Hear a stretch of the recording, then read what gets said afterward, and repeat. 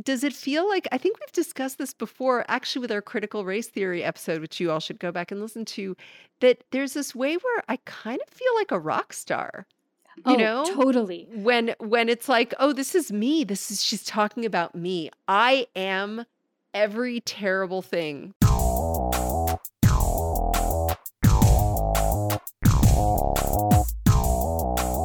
Hi, I'm Rebecca Cohen. And I'm Maya Garantz. And this is The Sauce, the culture and politics podcast where we drink cocktails and ruin the stuff you love. And today we're ruining us. You love us. And we're ruining us. It's true. We are going to talk about lesbian dance theory, the field of study, the Republican talking point. Yes. Full disclosure before we really get into it, it's talking about us. Yeah. I mean, we are the target. Clearly, we are the target.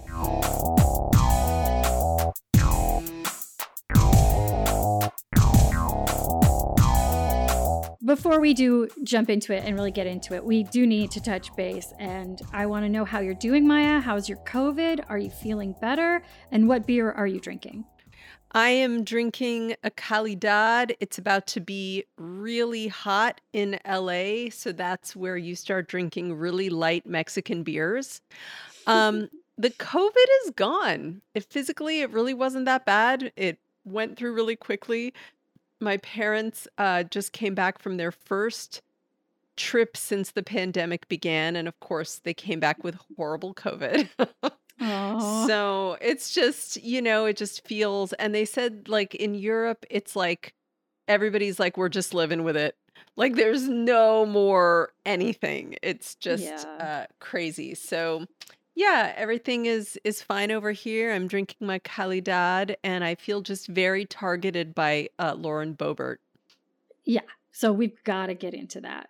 Now, wait, you're not drinking because you don't have a drink. What's the quickest drink you could get right now? I forgot to get a drink. Well, look, I'm sitting right by the bar. You can't see me, but here's a bottle of something.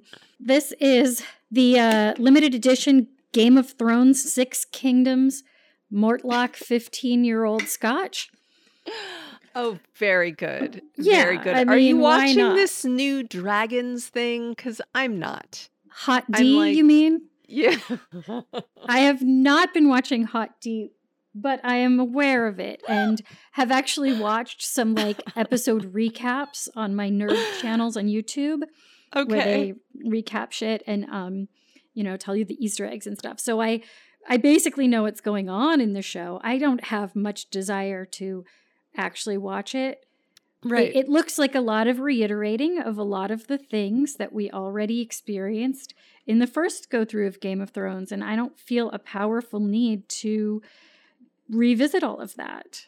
Yeah, I don't either, but some people really need it. Like I was talking to this one dad from my daughter's school this weekend, and he was like, I love Game of Thrones. Like you can tell that he is so grateful that it's back. Like the show really fulfilled something very profound in his life, and he needed it. And I was like, dang. I mean, good for him. I'm glad that he has it back then. I don't know. I understand that people like soap operas. And Yes. I've been inclined to enjoy a soap opera myself, like a literal actual daytime soap, and many TV shows that are of that nature, that are just this serialized, ongoing dramas that are constantly just kind of going back and forth and changing, and you get into them. And there's characters you like.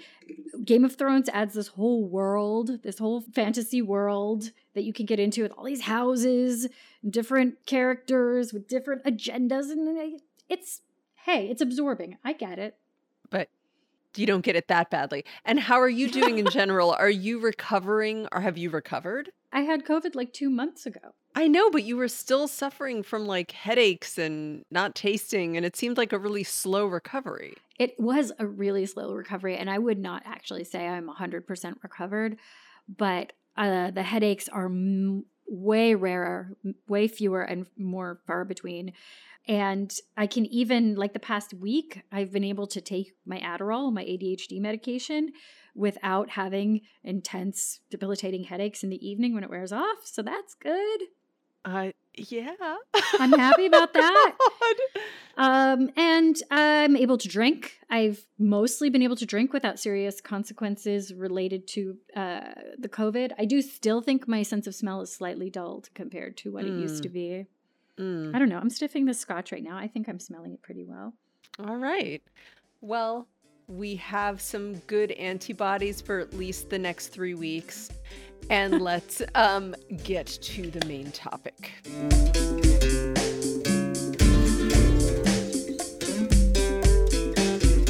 Let's set it up. Lesbian dance theory. Let's give the background.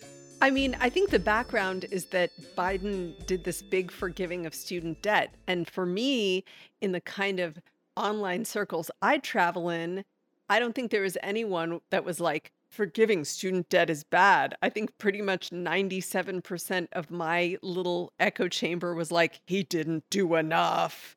There should have been more.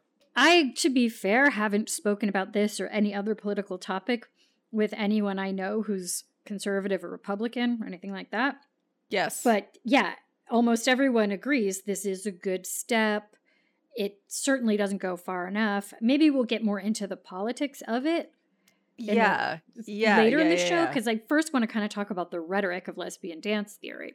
Yes. And the point is that, you know, Republicans have been attacking Biden's policy of forgiving $10,000 to $20,000 of student loans for people making under $150,000 or $125,000, I think it is.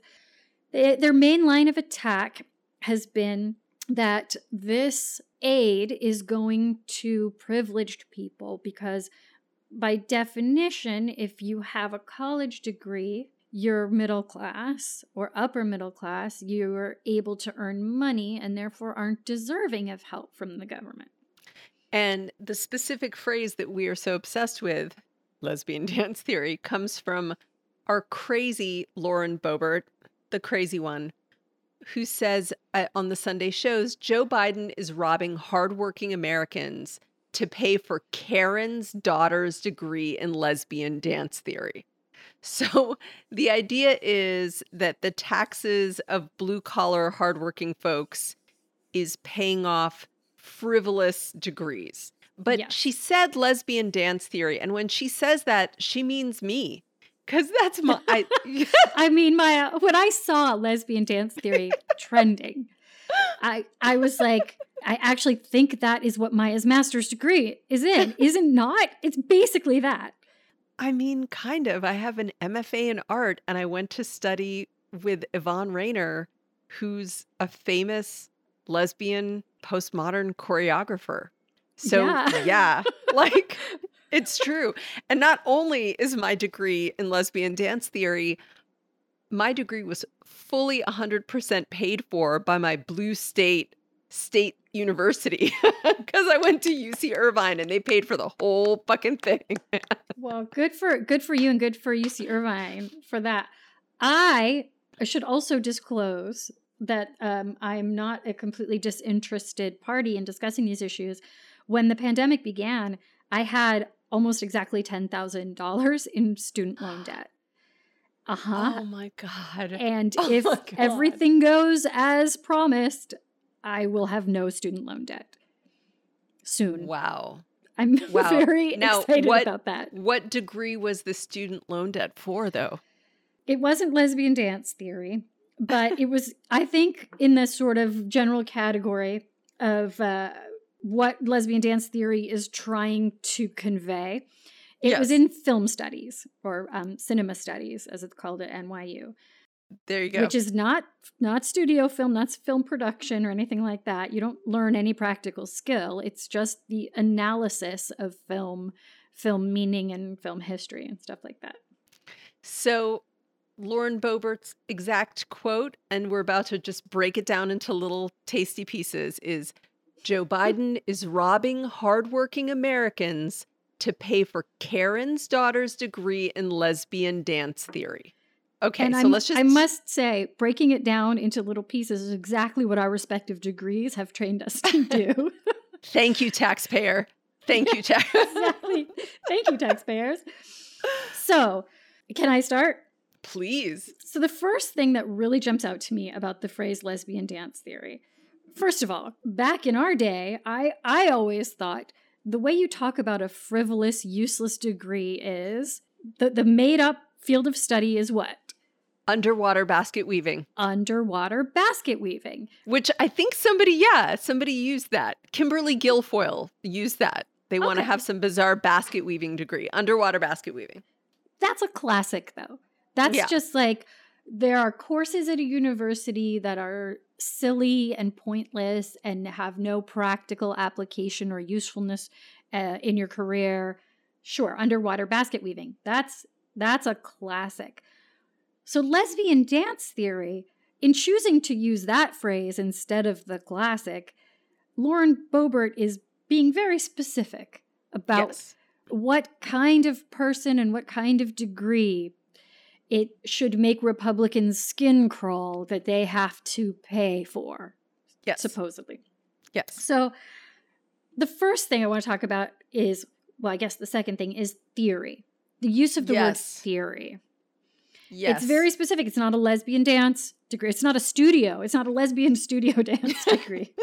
Which really, to be fair, mine was a studio and a theory degree. I really did both. Theory. Yeah, yours was lesbian dance theory and practice. Yes, correct. But theory is a word that I think the right have adopted recently that embodies a lot of their feelings about academia, higher education, intellectualism in general.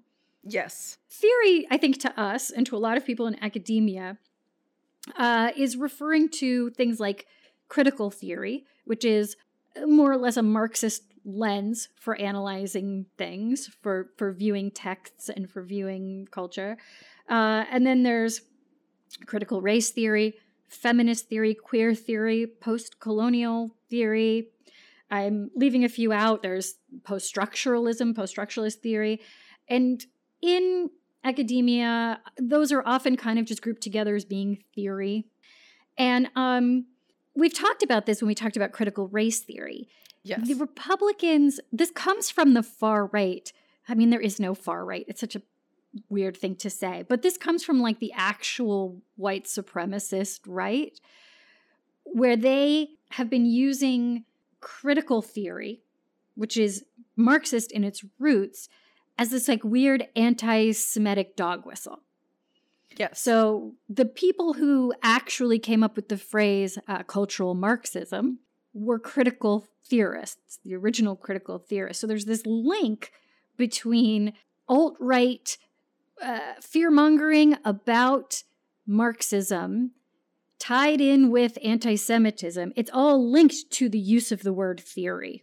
And I also think that they are starting to notice as a group that a lot of the critical thinking and political challenging to a straight, misogynist, white supremacist structure is coming from critical theorists of all stripes. Exactly. So clearly, critical thinking is leading to a challenge of their straight, white, male, able-bodied authority. And they do not like that. So theory is like the demon because it is through these kind of strategies of reading the world that come from this tradition of critical theory that a lot of people are like, oh, the world doesn't have to be that way.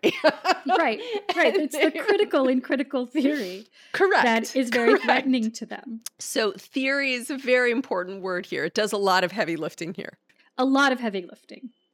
It really embodies how they feel about academia. And particularly the humanities. Yes. One of the big conversations that I think you hear a lot of is like, well, what's the use of an English degree? And it's like, and this is something we've also discussed in terms of this. I remember, like, God, this is like 15 years ago. There was an article about how all of these people in business school had zero critical thinking skills. They had no strategic critical skills, so they were making them read Shakespeare.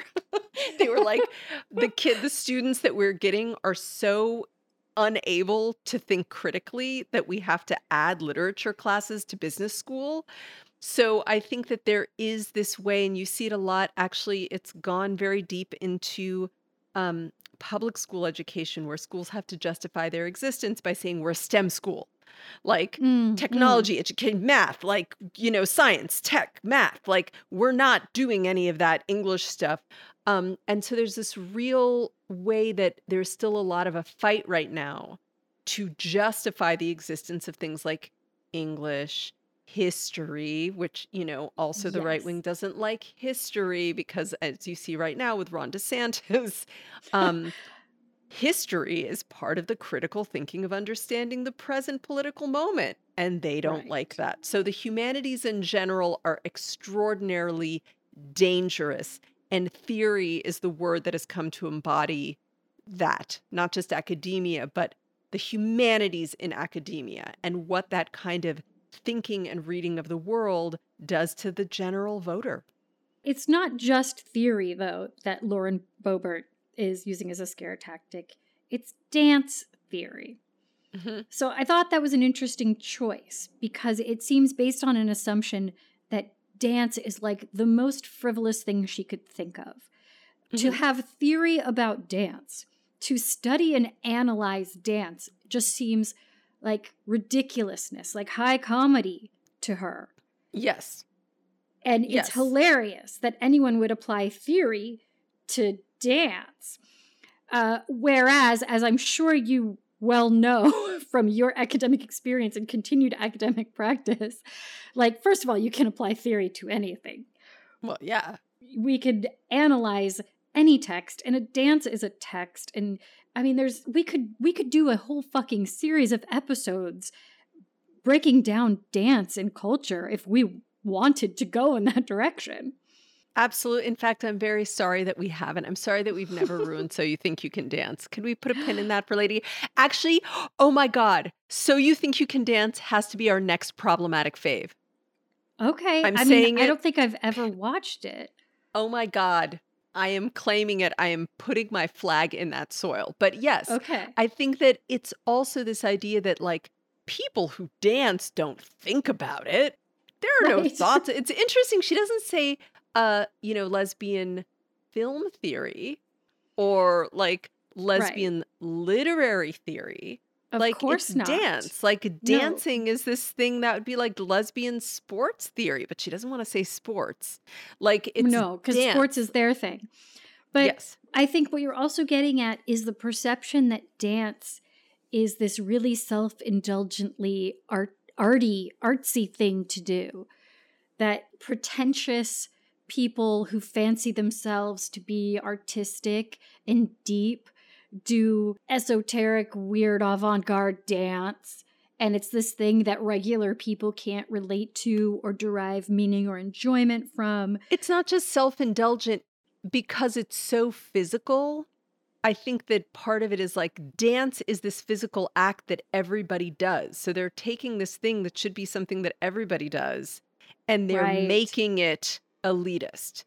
Like, she's not saying performance theory. Like, those things are already elitist and they exist.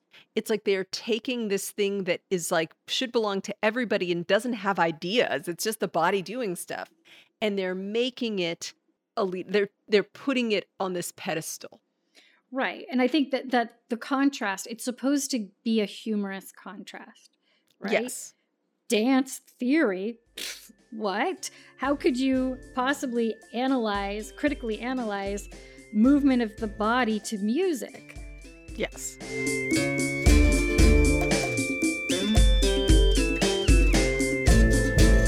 Okay, so on top of all of that...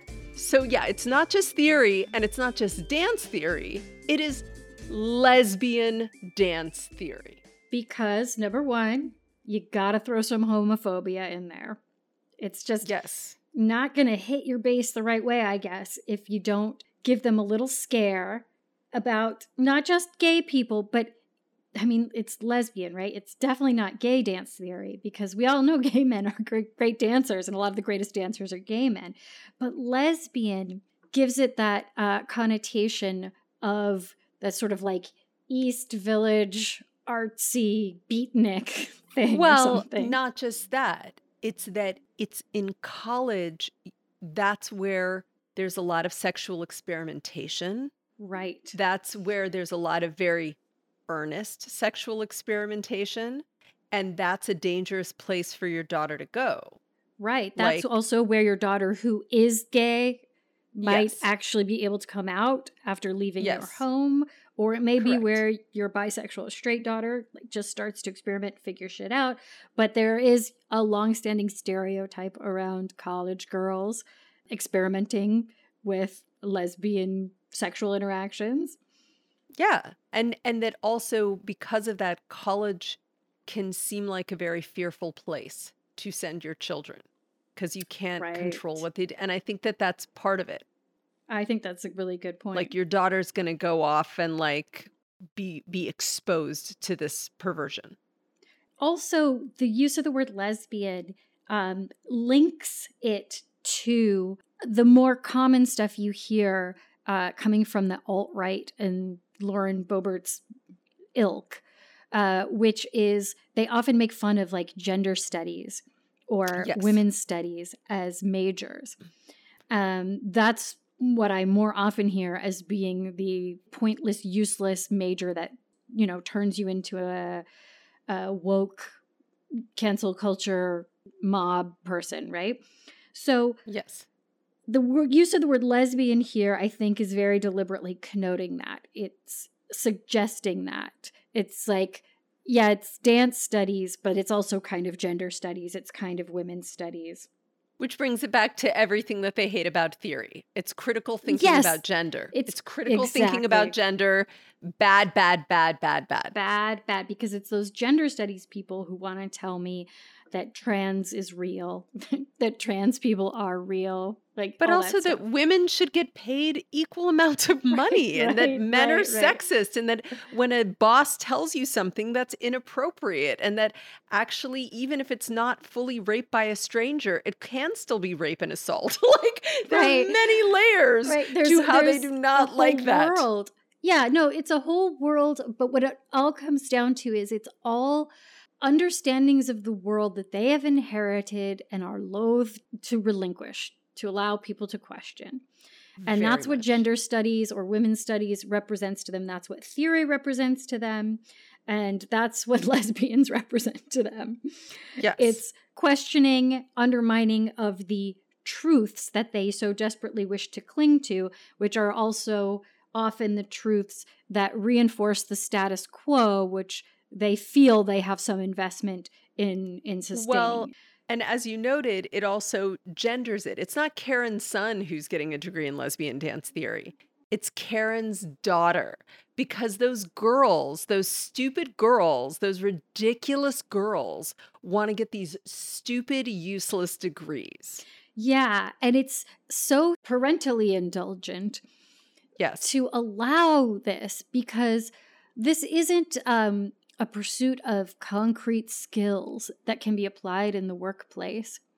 Yes. Because in this view of the world, we're going to assume that anyone who majored in something practical and useful is able to pay off their debt, which is that's right. Not true. But in their logic, in the world view that they invent, the fictional world that they invent in their imaginary, that's the case. So the people who are struggling to pay off their debt and need forgiveness are the people who got the useless degrees, which is the whole point of this lesbian dance theory. We're describing the useless degree. And who gets useless degrees? Girls, women. And who lets their kids get useless degrees? Mothers like Karen. Yeah. Yeah. So I do want to point out that's a very specific phrasing. She didn't say Karen's lesbian dance theory degree. It's Karen's daughter's degree.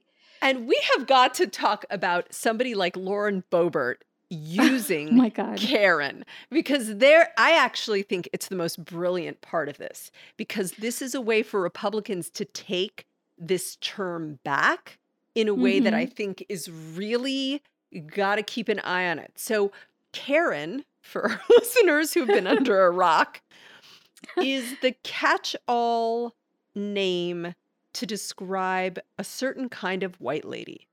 This is Yes. the white lady who, for instance, in Central Park, sees a black birder who is like just observing birds, who says, "Hey, your dog shouldn't be here off leash because this is where the birds are and come nest in Central Park." And she freaks out and calls the police and accuses him of assaulting her, which was a complete fucking lie. And she's a Karen. She's a white woman who is completely entitled. She's racist. She's not aware of or can't acknowledge her own racism. And she expects the whole world to sort of kowtow and adjust itself to her.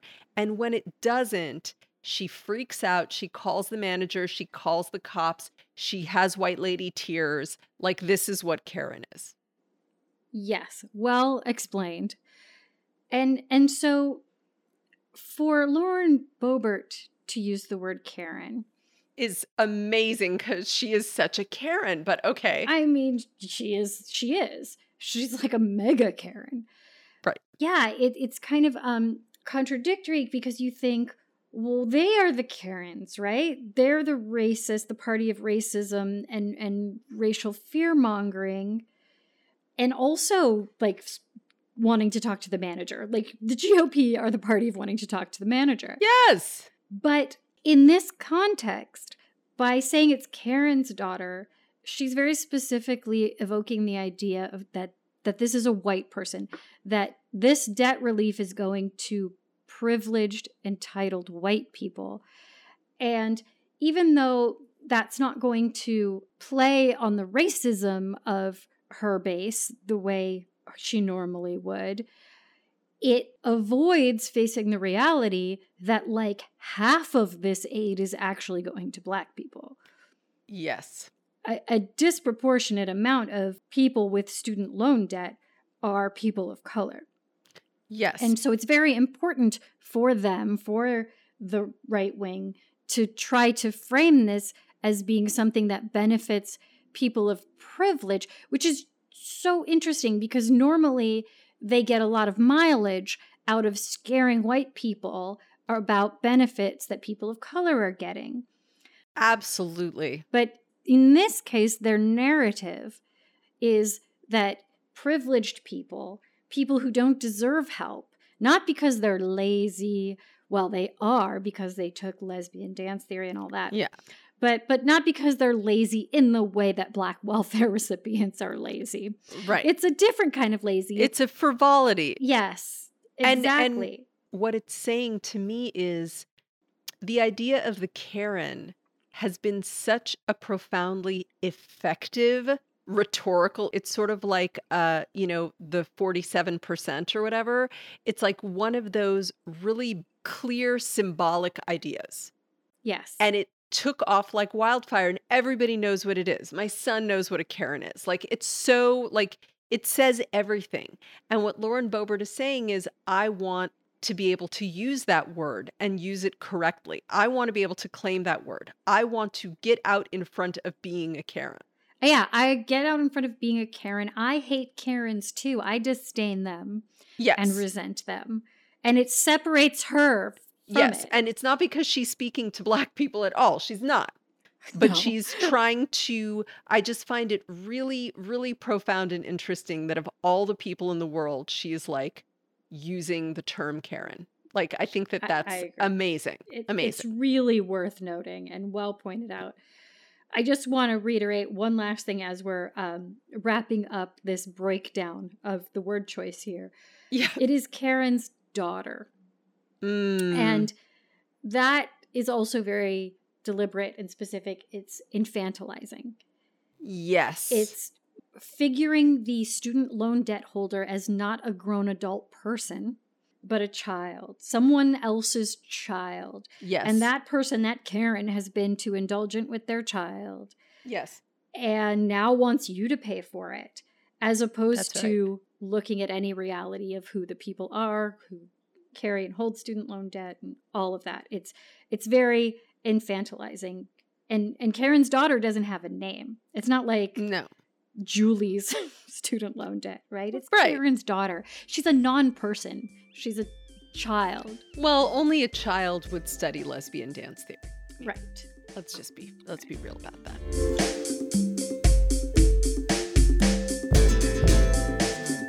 So then we've broken down this rhetorical strategy.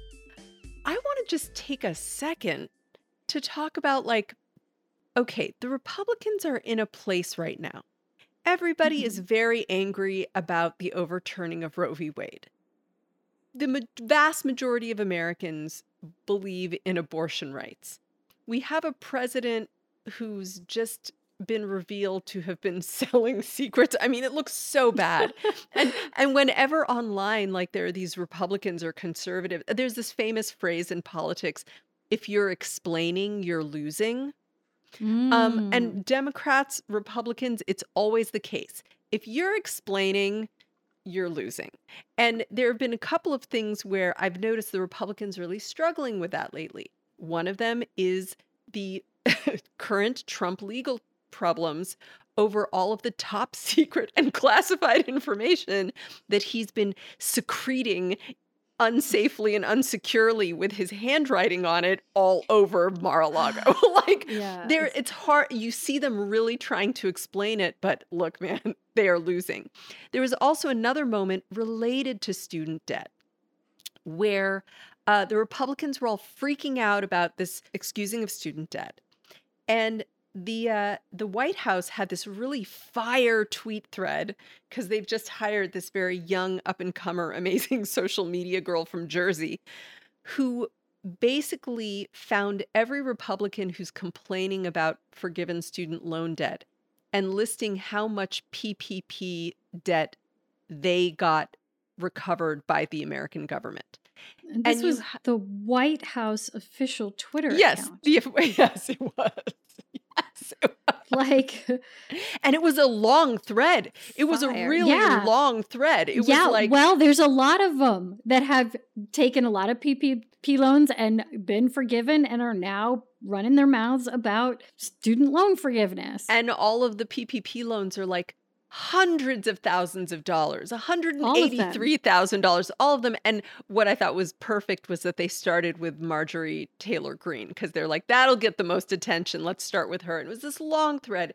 And you see all of these conservatives being like, well, it's not the same thing, and describing the difference between the PPP loan and it's like, and it's again, if you're explaining, you're losing. like you're fucking losing, dudes. Like it was a very powerful thread. People were really lit up by it. So right now the Republicans are explaining and they're losing. And what I don't understand, and they're in a difficult state going into the midterms. A lot of people are registering to vote. A lot of bellwether elections and primaries are looking like there are a lot of pissed off young people who are pissed about abortion, who are going to be out at the polls. Why have they decided that this is the hill they're going to die on? Because honestly, Karen's daughter is the one who's working 12 jobs to pay off her student loans. She is making money. She's paying taxes. Well, okay. So I think the reason is that this issue and the Republican approach to it just fits so perfectly within the pattern of rhetoric and the pattern of illogic that has fueled Republican thinking and talking for decades. It fits right into there. And the essence of that is this idea of like, my taxes shouldn't pay for your blank. Why should my taxes pay for your blank? Whatever. They love saying that. And when you look at that, that goes straight to the sort of essential philosophy that seems to fuel a lot of people who vote Republican, which is the denial of any kind of communal responsibility. And it's actually ridiculous on its face because it's like, my taxes shouldn't pay for your blank. It's like, what the fuck do you think taxes are?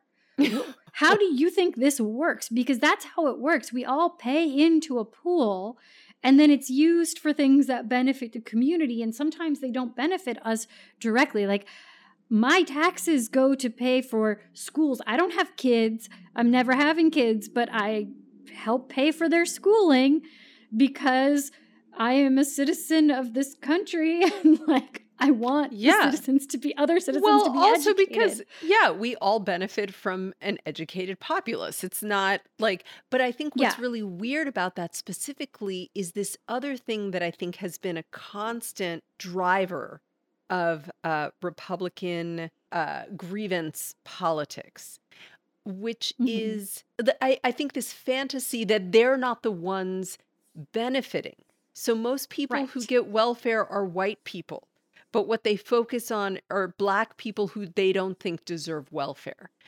Like, I think there are a lot of Republicans and a lot of young Republicans and older Republicans who are about to have a meaningful drain or even just inconvenience taken off their lives because they have $10,000 to $20,000 of student debt they don't have to pay anymore. A lot of their voters have just been forgiven this debt. And so what I think is, so why would they be against that? Their own voters are benefiting from it. So what they have to focus on is the teeny tiny percentage of students who are majoring in things like lesbian dance theory. Like the number of people who actually study those kinds of things, it's so small. And so they know that, it's okay that you, math major, are getting your, whatever degree excused. Right. But but these people, they have to make these people because there's something so incredibly popular for all voters about getting their student loans forgiven. That's the beautiful thing about Republican rhetoric is it can make a those people out of anyone. That's right. The Republican voter is never in the category that you're demonizing in their own mind, right? Like, if you're talking about poor people who receive welfare or benefits from the government, that's not them. That's Black people, city people, people they disdain. When you're talking about college-educated people getting loan forgiveness, even if that is them, that's not them. It's those other ones who have the useless degrees. I can't exactly get into the head of someone who's responding to this rhetoric, but there's this like malleable Republican identity it's a truck driver when you need it to be. It's a business major when you need it to be. It's whatever fits the situation. They define themselves by what they are not. And I think, again, this is where using Karen is important because what they're saying is, hey, white ladies, you're not Karens. Right. You're not So Karen. it does double duty here. Those are Karens. Those people who major in humanities and are critical of institutions, those are Karens. Yes. They are kind of reclaiming the term that way. And I do think it's very worth noting that this tendency to define your group identity and define your own philosophies in terms of what you are not, in terms of your enemies being the negation of your enemies, that is just fascism. Yes. That is one of the major traits of fascism. And speaking of fascism, and again, in terms of the hill that we're dying on, so the new Give No Fucks Biden, who is the old Give No Fucks Biden, as our listeners who go back to our Dark Brandon Rises episode will note that we've discussed.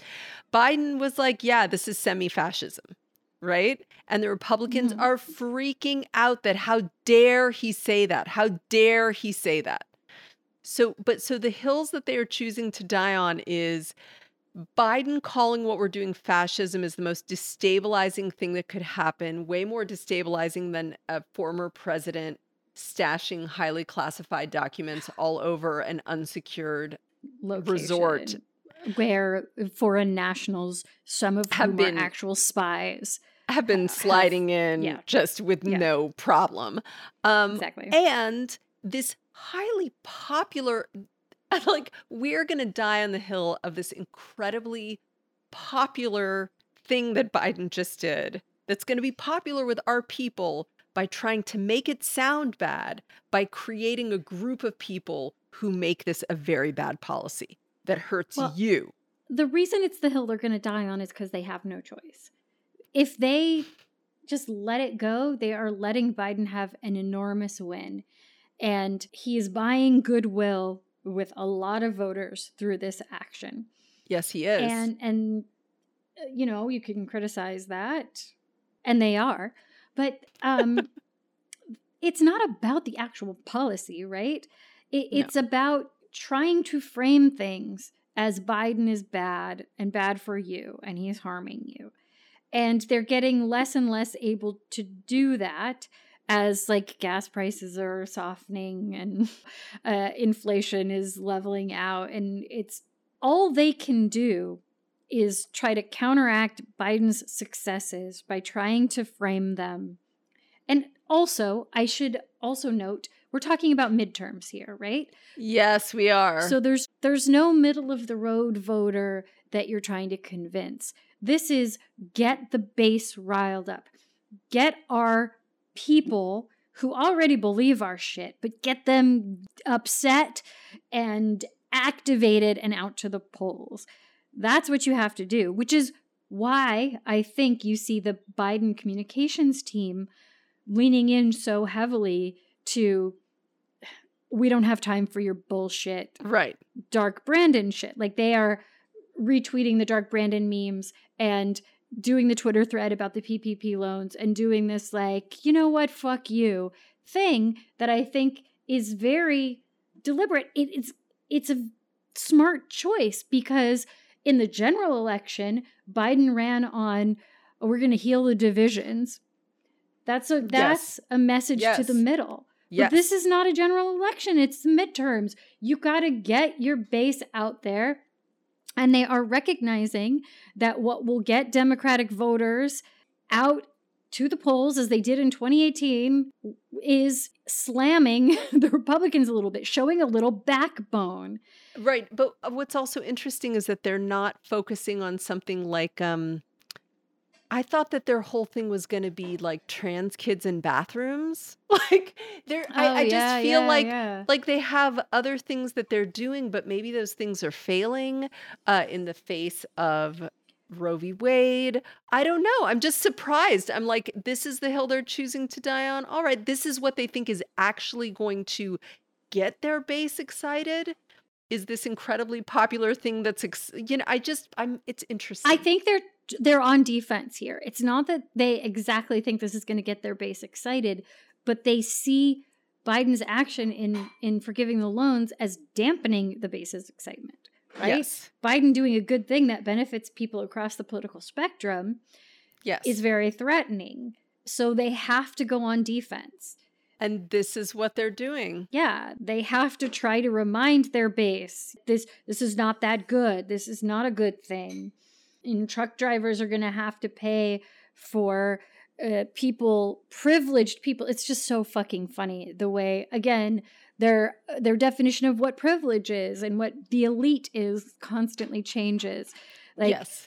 It doesn't constantly change, actually. They have a pretty well-defined idea of what the elite is, and it's the people with degrees, right? It's not the moneyed elite, because that would be like Donald Trump himself. So you can't be like money makes you an elitist. Right. But having a college degree apparently does. And when Lauren Boebert says it, I believe she means it. Like, a lot of these people are being very disingenuous. They have degrees. But Lauren Boebert, I think, genuinely resents people with higher education. Because she didn't finish high school, right? She did not graduate from high school. Oh, there you go. Yeah. I mean, she dropped out to have a kid. You know what? She wanted to get a degree in lesbian dance theory. It's obviously there's envy, there's resentment. There's profound resentment over there. The path that she never had a chance to take. Oh, Lauren. And now she wants to close it down to everyone. You know what, Lauren? You just come on over. I'll teach you some lesbian dance theory. Anybody who wants to know more about lesbian dance theory, I think you should reach out to Maya. Reach out she to is me. The expert. You are the certified expert on this.